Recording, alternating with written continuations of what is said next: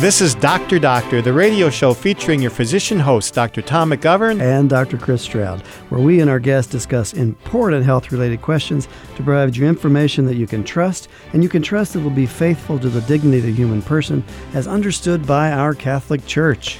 And in this episode, our guest will be Dr. Peter Rosario, a pulmonologist and critical care physician from Evansville, Indiana.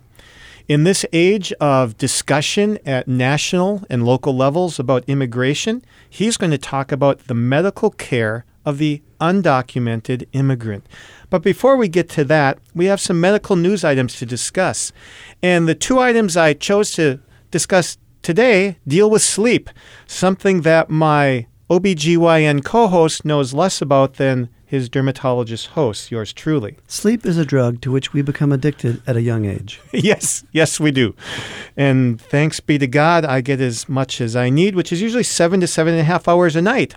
And so in two studies, we learn a little bit more about sleep. The first study goes by the mundane name of Selection for Long and Short Sleep Duration in Drosophila melanogaster reveals a complex genetic network underlying natural variation in sleep. That's easy for you to say, Tom. No, it actually isn't, but it's probably easy to fall to sleep too.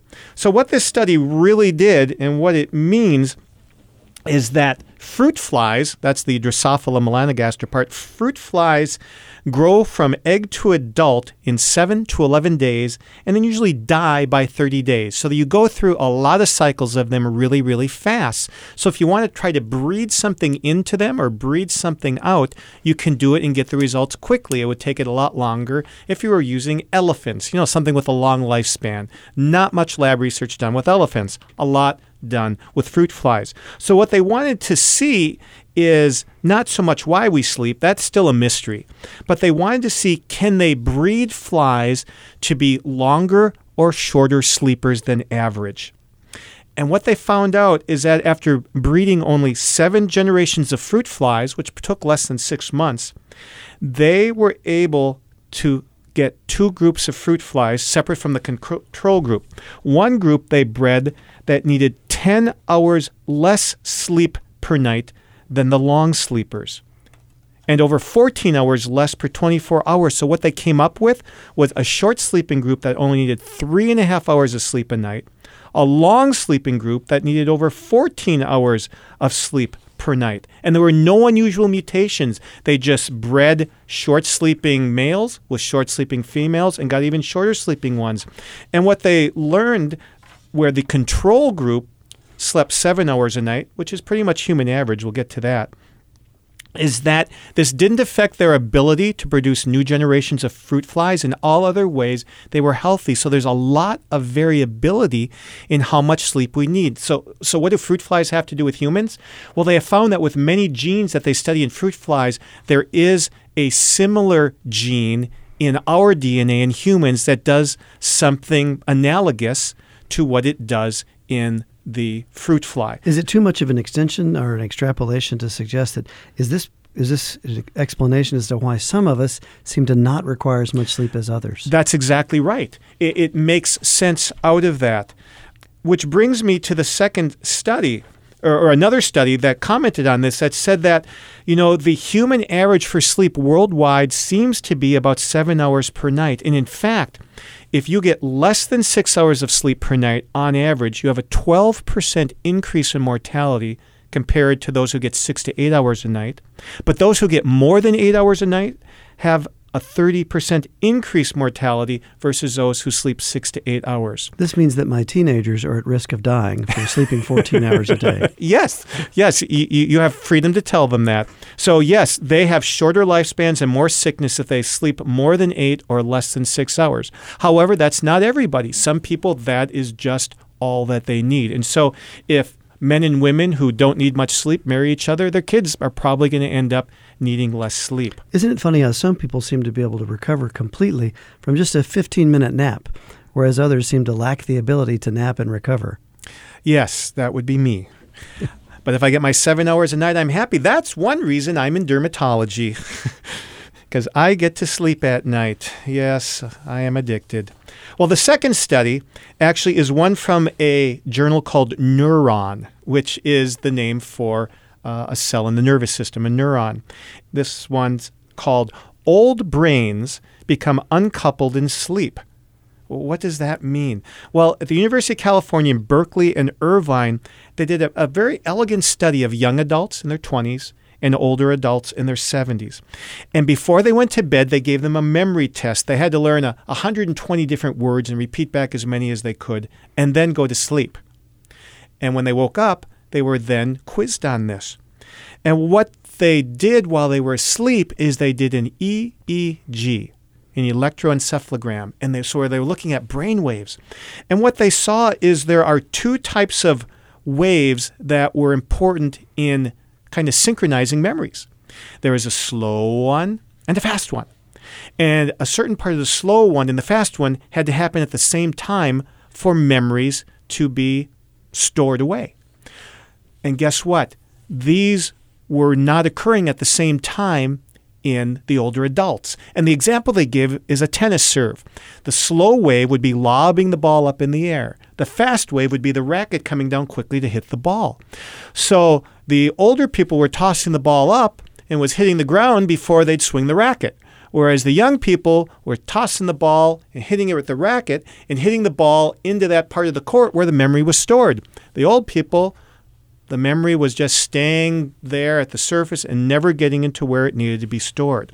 So we now have a reason related to sleep cycles why our memories might not be as good when we're older. But there's hope in this study in that there is probably a way that we can do a form of brain stimulation to salvage this learning and memory. And this group is going to start studying that now. So I think this is fascinating, hope for improved memories as we get older. And not to say the least of the ability to find our keys as we age. Yes, and somebody told me something fascinating. They said not remembering where your keys are is not a sign of Alzheimer's, but forgetting what the keys are for is. Absolutely. So if you just turned in, you're listening to Dr. Doctor on Redeemer Radio. And we're in the middle of the news segment, and we're now moving from the news segment to Chris's health tip of the day. Today's health tip, Tom, comes to us again from the United States Preventive Services Task Force. And we're going to talk about something that's very near and dear to the heart of many of our listeners, and that is mammography. Did you see how I did that? Near to the heart, mammography? Yes, it is near to the heart. It's anatomically correct. You are always.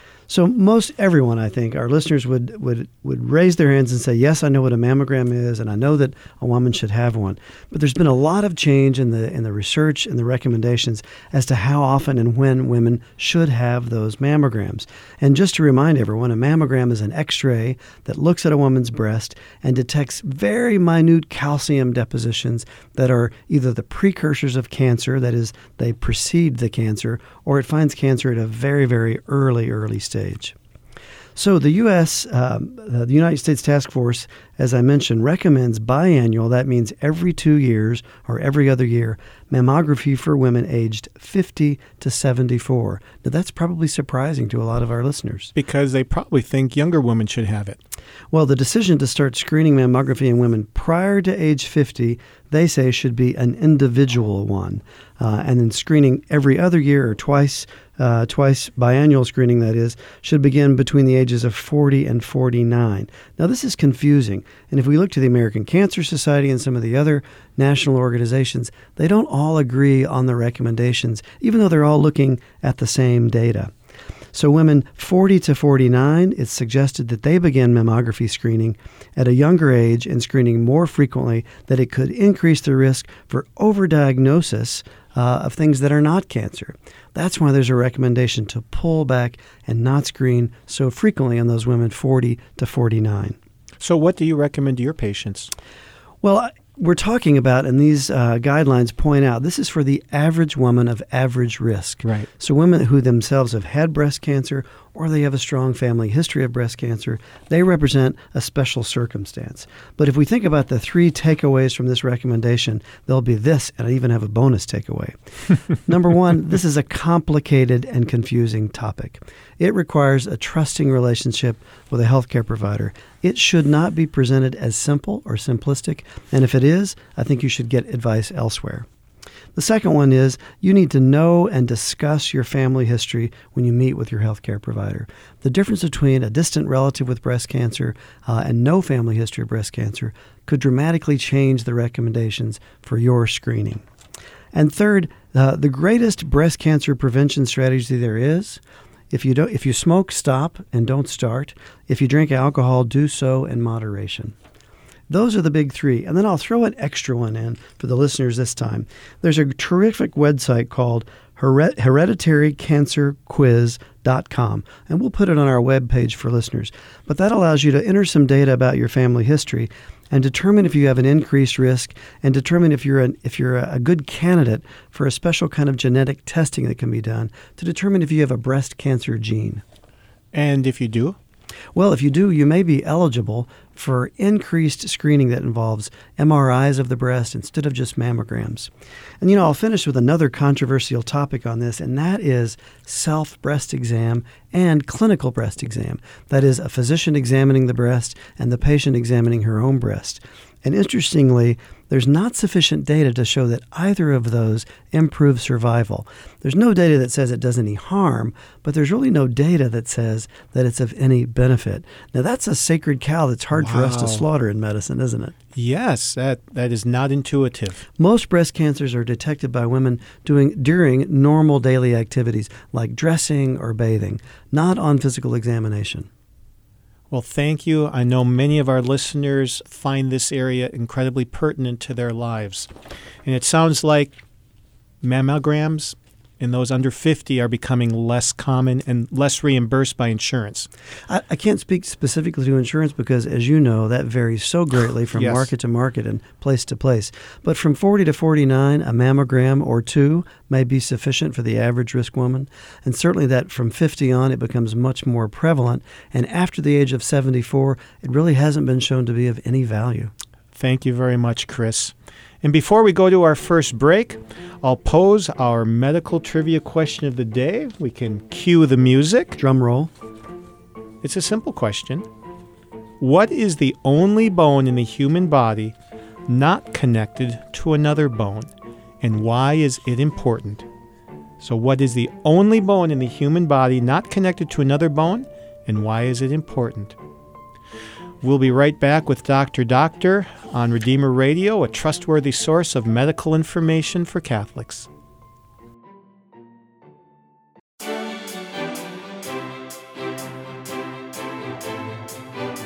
This is Dr. Doctor on Redeemer Radio, where your host, Dr. Tom McGovern, and Dr. Chris Stroud aim to be trustworthy sources of medical information, especially for Catholics. Today, we're going to interview Dr. Peter Rosario. He's a specialist in critical care and pulmonary medicine from Evansville, Indiana. He's the Catholic Medical Guild president for the Southwest Indiana Catholic Medical Guild and the co-regional director for the Catholic Medical Association in the 4 states of Indiana, Kentucky, Michigan, and Ohio. Welcome to Dr. Doctor, Peter. Thank you. Glad to be here. Medical care of the undocumented immigrant. Peter, what is an undocumented immigrant?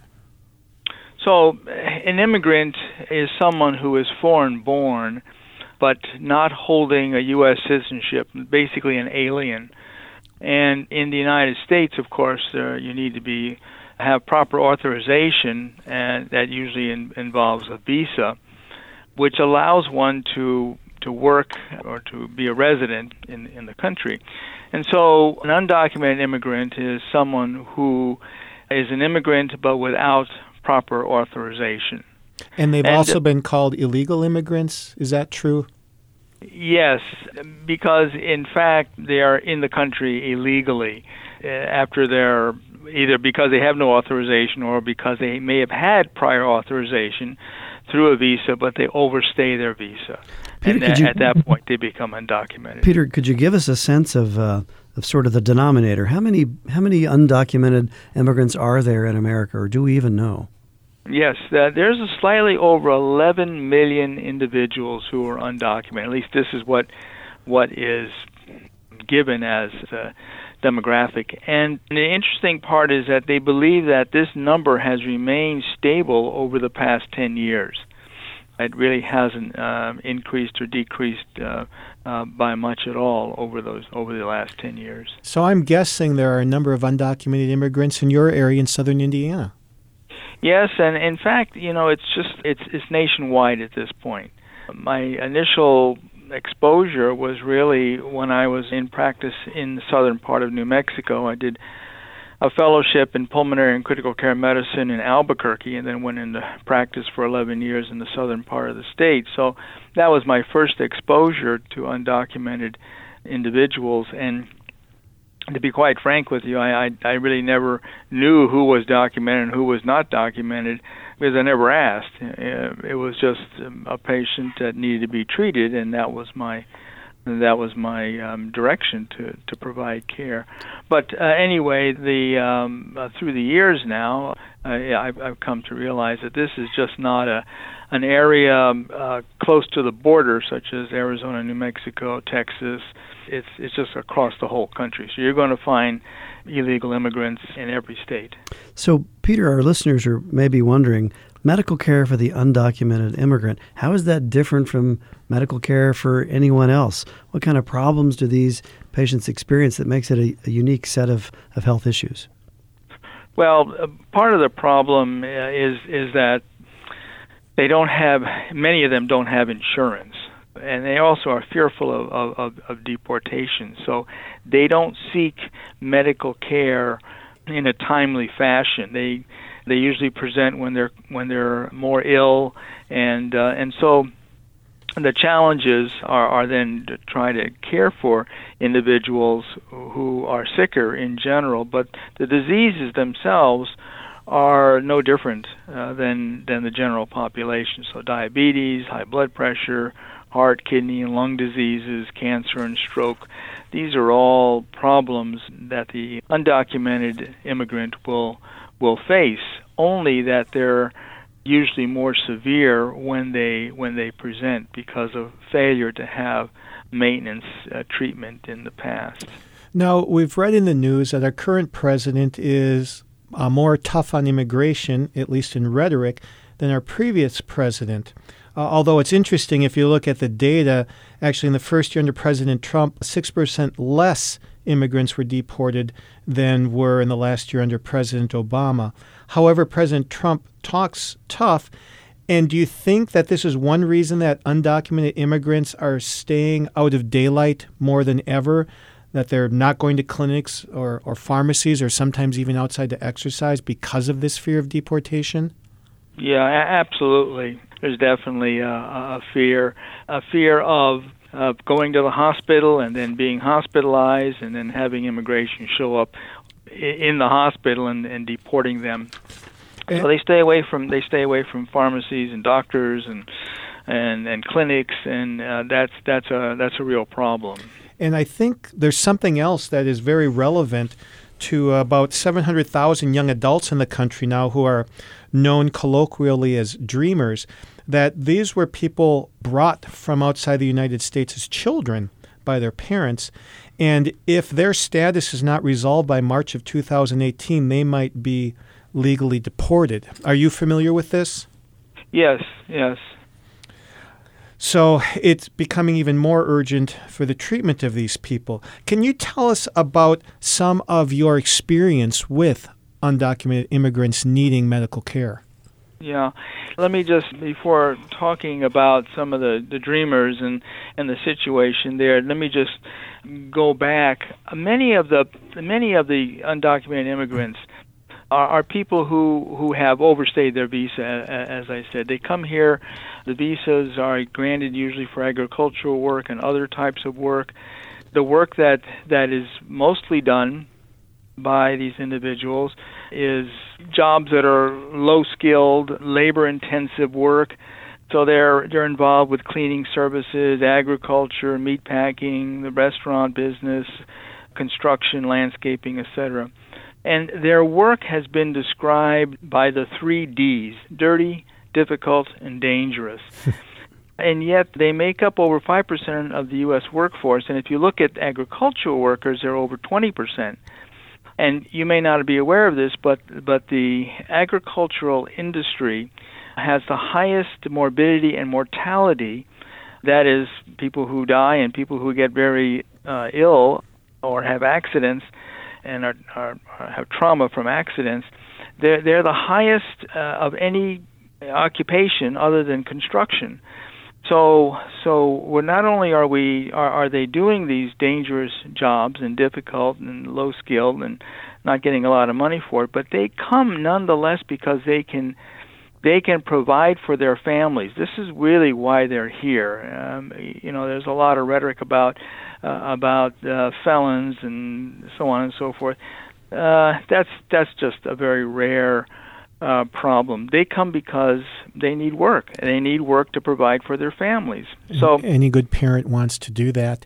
And for our listeners, if you just joined us, you're listening to Dr. on Redeemer Radio, where today we're discussing medical care for undocumented immigrants with Dr. Peter Rosario of Evansville, Indiana. Peter, at this time, would you like to tell us a little bit about your own encounters with such patients? Yeah, so aware of this, I first started seeing patients when I first went into practice, and there was one gentleman that came in, was brought in by his employer, and he worked in the agricultural industry, and the employer was a very good person because he said, whatever it costs, whatever the expenses are, I'll cover them. I didn't ask whether this gentleman was documented or not. I treated his problem, and we went on from there. But I've also encountered other situations. One in particular, kind of a sad case of a young man who came up from Mexico, was working in the agricultural industry, ended up in an accident and rendered him paralyzed from the waist down. And we really struggled to get him the proper care, rehabilitation, a wheelchair, a motorized wheelchair, and finally get him back to his home in Mexico.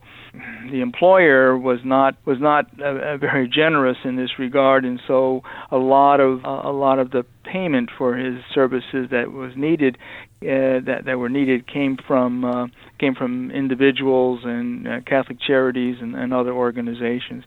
So this is a real struggle, and now with the Dreamers, these individuals, which number about 700,000, have many of them high school and college diplomas. Then they represent more of a skilled workforce. They really don't have much connection to their origin, their place of origin, particularly in regarding to their culture, their family, and even their language. So they really need to stay in this country because I think they can add a lot to the workforce. And I've met some of these people. I'm on a board of trustees at a college, and they are bright. They seem like anybody who was born in this country their age. They're definitely part of our culture, while they also exhibit many aspects of their culture of origin. And you're right, they're in a limbo that is not of their own choosing. Yeah, and it's very unfortunate. As you said, many of these are well-educated people that can be of value to service here in the United States. Peter, from a church teaching perspective, is there something we can share with our listeners in terms of church teaching and understanding as a faithful Catholic of how we should approach medical care for this patient group of undocumented immigrants? Yeah, in looking at this, I did look at documents from the Church, and the Catechism of the Catholic Church has the following quotation, and I quote, "The more prosperous nations are obliged, to the extent they are able, to welcome the foreigner in search of the security and the means of livelihood which he cannot find in his country of origin. Immigrants are obliged to respect with gratitude the material and spiritual heritage of the country that receives them, to obey its laws, and to assist in carrying civic burdens." So I think the Church makes it very, very plain that we should welcome the foreigner, and we should be caring for these individuals, both from a medical standpoint, social standpoint, and spiritual standpoint. It's interesting hearing you say that. I think back to Pope Francis during his American visit, and paraphrasing completely, but I remember him saying something along the lines of, "We're all immigrants." Yeah, absolutely. Yeah. Well, on that note, we'll end this quarter of the show. We're interviewing Dr. Peter Rosario about the medical problems of undocumented immigrants here on Dr. Doctor, where we discuss health matters because people matter.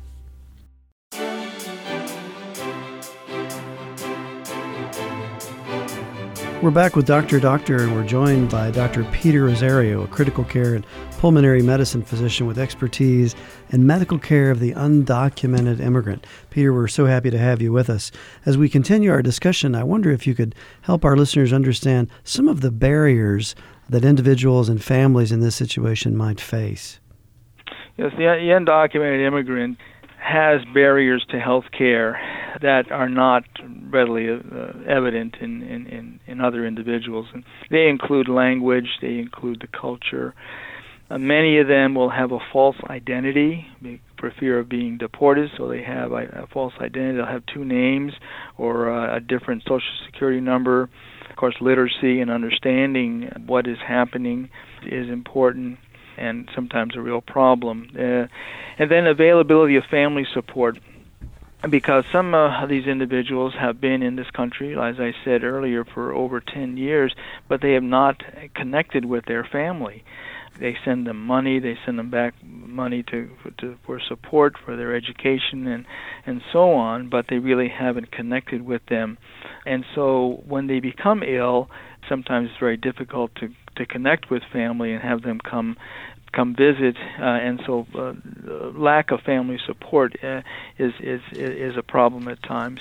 And then also friends will pose as family. A couple of cases where a lady was saying, "I'm this person's sister," and it eventually came out that not only was the ill individual using a false name, but the so-called sister was really just a friend.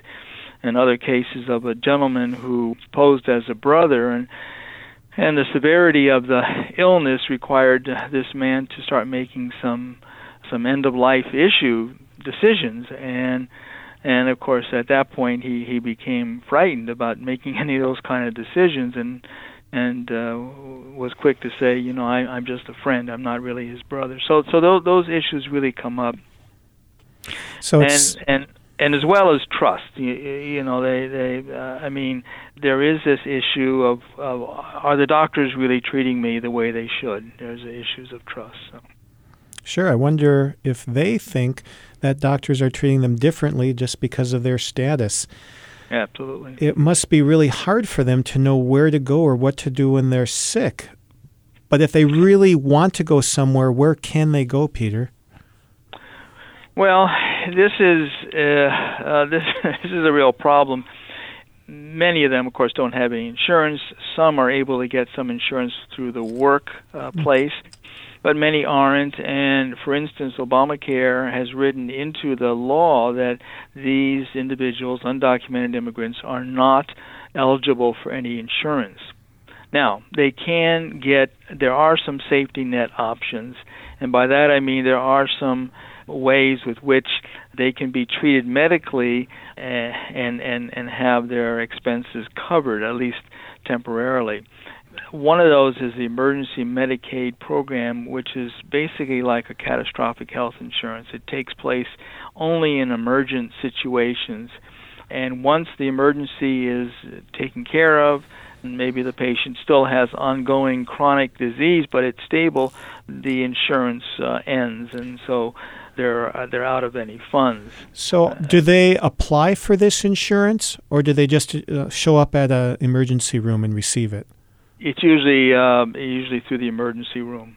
They'll get it. Now there are other there are federally funded public health centers and nonprofit community health centers and private charities, but again, these are oftentimes limited in their scope of care. Well, in preparing for this interview, I came across something that is frightfully common, and that is some of these people have kidney failure, and to survive, they need hemodialysis or just dialysis.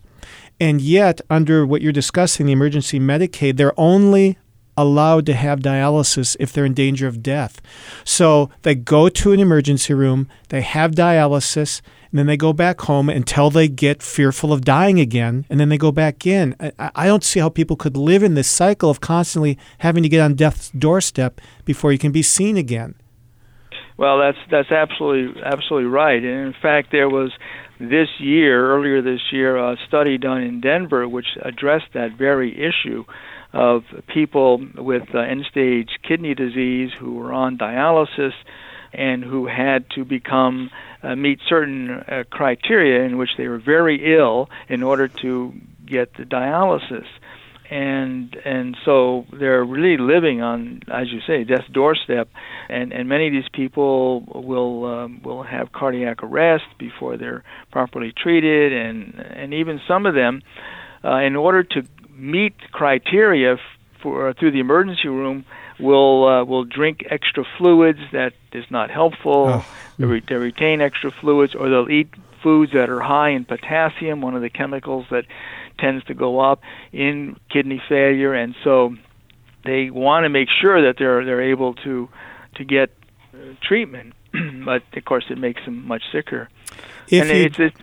I'm just going to say, if our listeners just joined us, they're listening to Dr. Doctor on Redeemer Radio, where we're interviewing Dr. Peter Rosario today about the medical care of undocumented immigrants. Please continue, Peter. So there were some centers which were actually allowing patients to come through the emergency room on a regular basis, not on an emergent basis. In Houston, Texas, they were doing this, and they were paying for the dialysis through taxes, to a county tax. Unfortunately, there are more people who need dialysis than they're able to provide for, but at least it was one way to reduce the cost, because what they found in the Houston study, as well as in the Denver study that I quoted earlier, that it's almost 4 times more expensive to care for these individuals than if they just provided routine care, routine dialysis. So that's fascinating. It should have public policy implications, we would think. Yes, absolutely. Now, Peter, what are the downsides to these safety net options, besides what you just said, that they wait until they're at death's doorstep? Are there other downsides to these community health clinics or emergency rooms for the undocumented immigrant? Well, again, it's one thing to have the service. It's another thing for the persons to come in, and again, the fear of deportation and other issues limits their use of these facilities. Not to mention the fact that these facilities are limited by themselves. So, I think that's a big part of it. And of course, when you don't have continuous maintenance medical care, that's when you're going to run into bigger problems. And one of the more interesting aspects of this is that some of these individuals who are on dialysis are able to work, but when they have to go into an emergency situation and they may or may not be admitted, and if they are admitted to the hospital, it's for longer periods of time, and all of a sudden their work hours become erratic and they lose their job.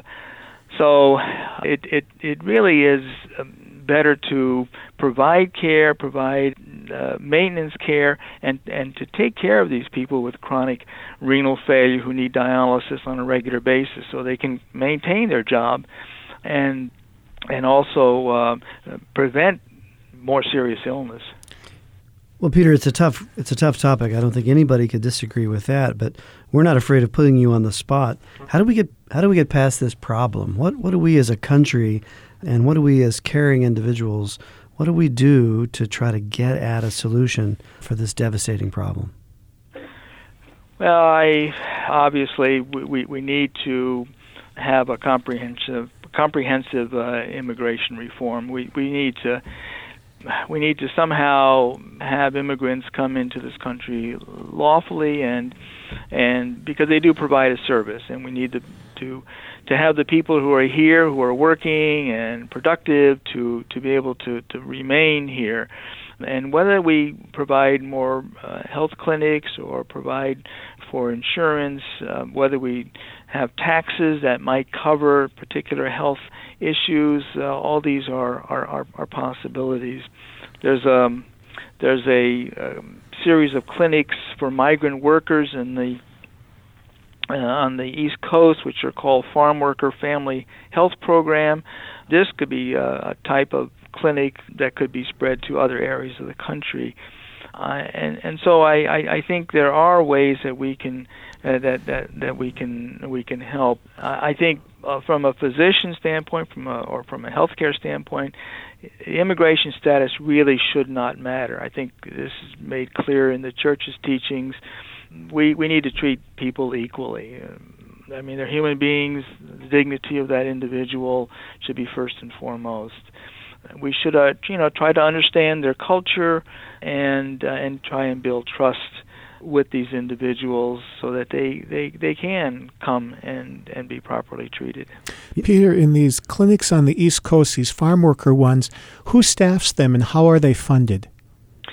It's a government-funded program, and actually medical students medical students and residents will come and staff these. So it's a good experience for medical students and for residents and interns. You know, it's tricky. It's probably a sign of the times, and our national discourse has become so polarized on every single topic. But it's tough for us to talk about the need to control our borders and control our population, and at the same time extend the compassionate care that our profession demands, and rightfully so. We have a hard time as a country having that discussion, don't we? Well, we do, and I mean, from one aspect, they are undocumented immigrants are illegally here, and they should be in some way. I hate to use the word punishment, but maybe a fine or something of that nature. But I don't think deportation is the answer. Rounding them up and sending them all back. There's a great need for individuals doing the kind of work they do, and so I think there should be some kind of a path to citizenship. A path to citizenship, an adjustment made. Again, should there be some fine or some kind of something done to indicate that there was an illegal act performed? Maybe so, but not the kind of punishment where we send people back, particularly people who have been in this country from the very beginning and just don't have any connection with their country of origin. Well, Peter, we're at the end of our time. Is there anything specific you'd like to leave our listeners with today? Well, the only thing, beyond the medical and the political process, I think that the church has always stood for care, even going back to the Middle Ages. When it established hospitals and hospice type facilities in monasteries and so on, and the prayers have always been present in the church for those who are ill and sick and in need. And I think I would leave, at least we can do that much to hope and pray that there's a solution to this problem that will meet needs and satisfy the what we're called to be as Catholics. Well, Peter, thank you for joining us, and thank you for your work, and God bless you, and God bless the work that you do. Thank you. We'll be right back with more Dr. Doctor on Redeemer Radio, where we discuss health matters because people matter. This is Dr. Doctor with Dr. Tom McGovern and Dr. Chris Stroud coming to you from Redeemer Radio Studios. And Tom, I know our listeners, as always, are anxiously awaiting the answer to today's trivia question. And I got to tell you, I've been working on this one, and it's pretty tough to swallow. No hint there to the answer for this question. What is the only bone not connected to another bone in the human body, and why is it important? Well, the name of that bone is the hyoid bone. That's spelled Hyoid, hyoid. And the name literally means it's shaped like the Greek letter U. And it is shaped like a letter U. And this is located above the answer to a trivia question from a previous show.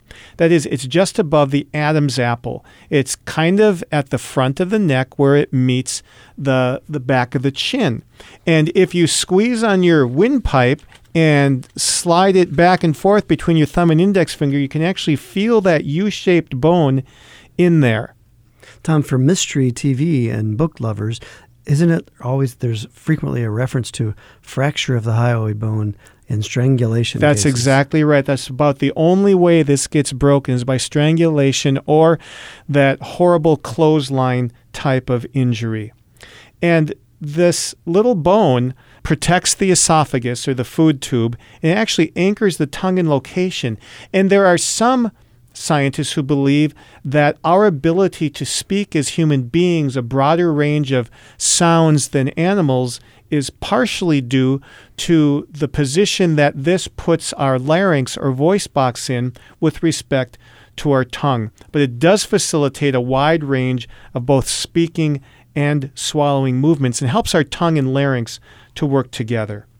So that is the hyoid bone, something useful to know maybe over cocktails or if you're really not sure what you want to talk about.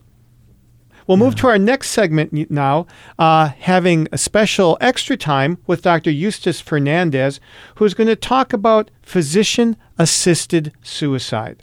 You know, Tom, time with Dr. Fernandez is always valued, but especially on this important topic. Yes, it is.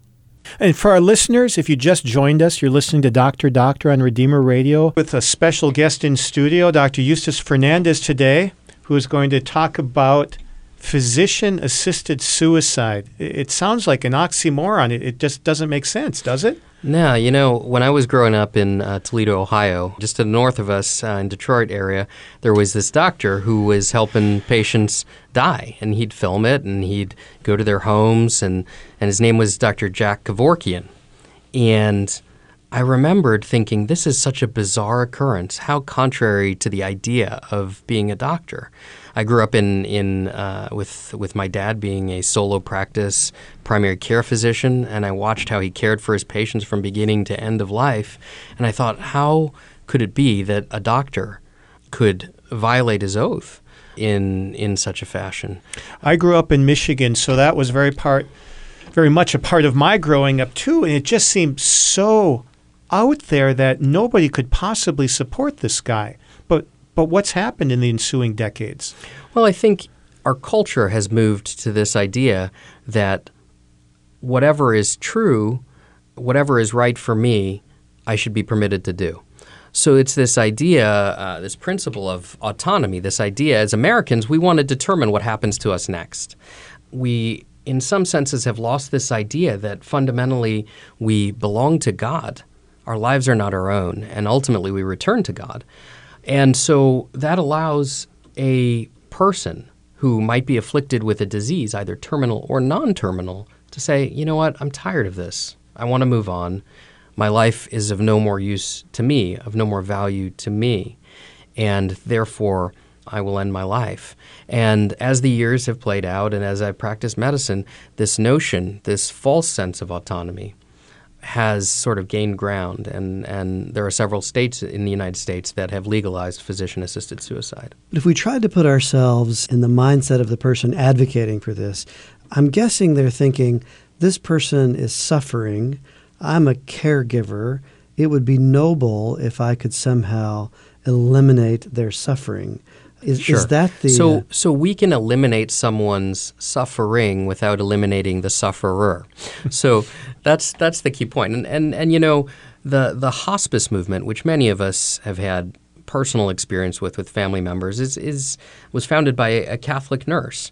And it's this idea that when medical science and medical healing has no more to offer the person, we can't abandon the person. We have to respect the dignity of each human person from conception to natural death, and that means alleviating suffering, providing comfort, both spiritual and medical comfort, to those individuals. And those things don't involve directly killing a patient or facilitating a patient taking their own life. It's interesting. I've heard it said that by killing a patient, you don't end their suffering because they no longer have the opportunity to suffer because they don't exist. Well, I think you're right, and it's an interesting way to think about it because it begs the question, how do we look at suffering, and do we value suffering?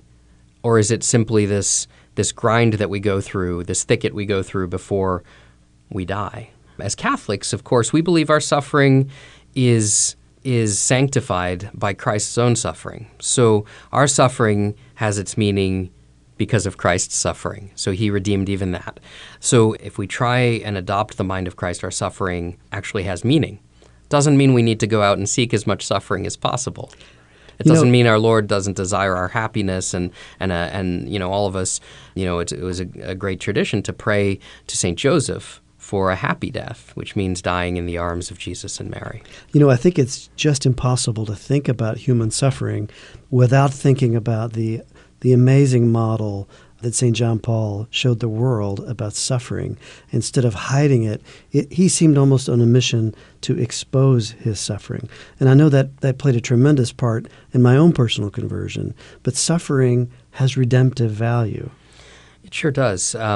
Pope John Paul II, St. Pope John Paul II, we can look at pictures of him as a vigorous young man and as a young pope skiing in the Alps, and then as a man who was confined to a wheelchair and could move only his arm and who had a tracheostomy and who couldn't get words out. And he was sort of a living crucifix to me. And as someone who was going through medical training around the time that he passed away, it was deeply moving. And I can recall the pictures of him in his last suffering, and I bring those to mind whenever I'm searching for meaning in my own suffering or in the suffering of a patient. I wonder, it's very common to euthanize an animal, maybe a family pet, because of a disease or a pain or some suffering that the animal is experiencing. And I wonder to what extent the extension into euthanizing a human comes from the culture and its ability to strip our appreciation of the dignity of the human person. We're not just the next organism in line, but we are different.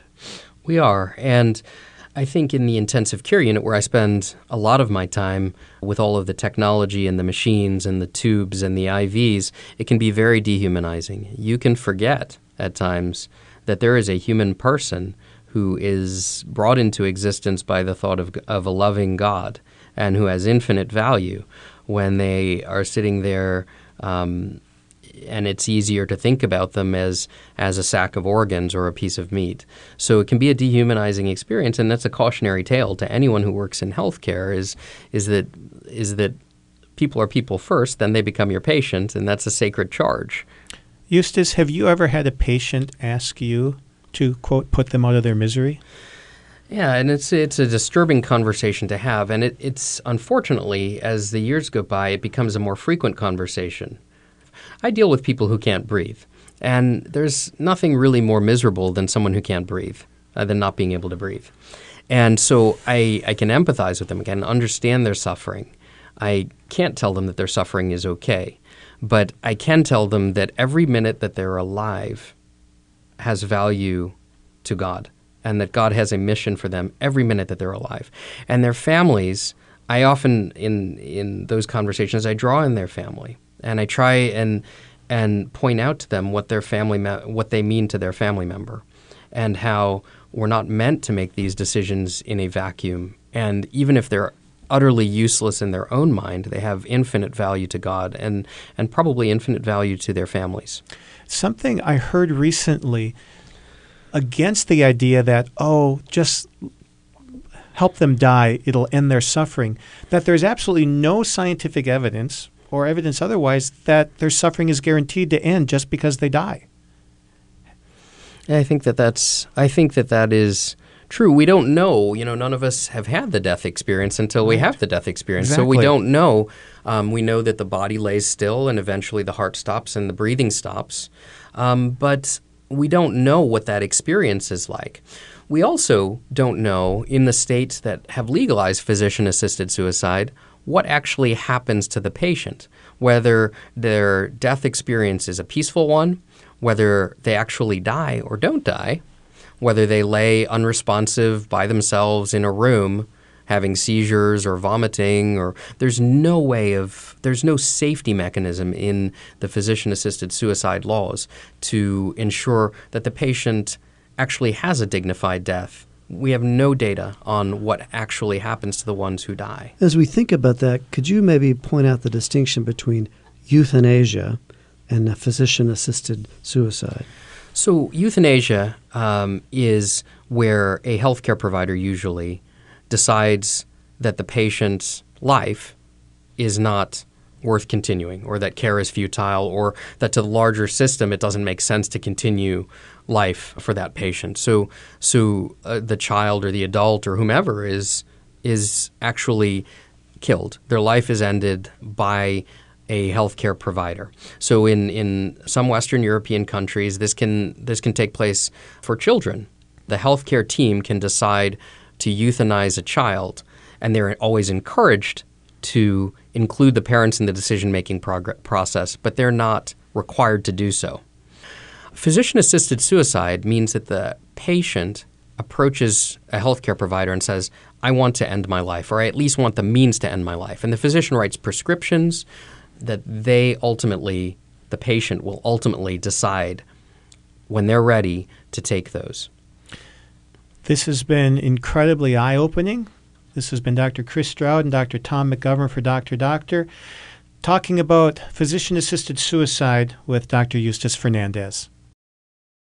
Thank you for listening to Dr. Doctor, where Catholic doctors discuss medical matters because people matter. This is Dr. Tom McGovern. And I'm Dr. Chris Stroud. And remember, your medical decisions may have eternal implications. So choose wisely and choose Catholic.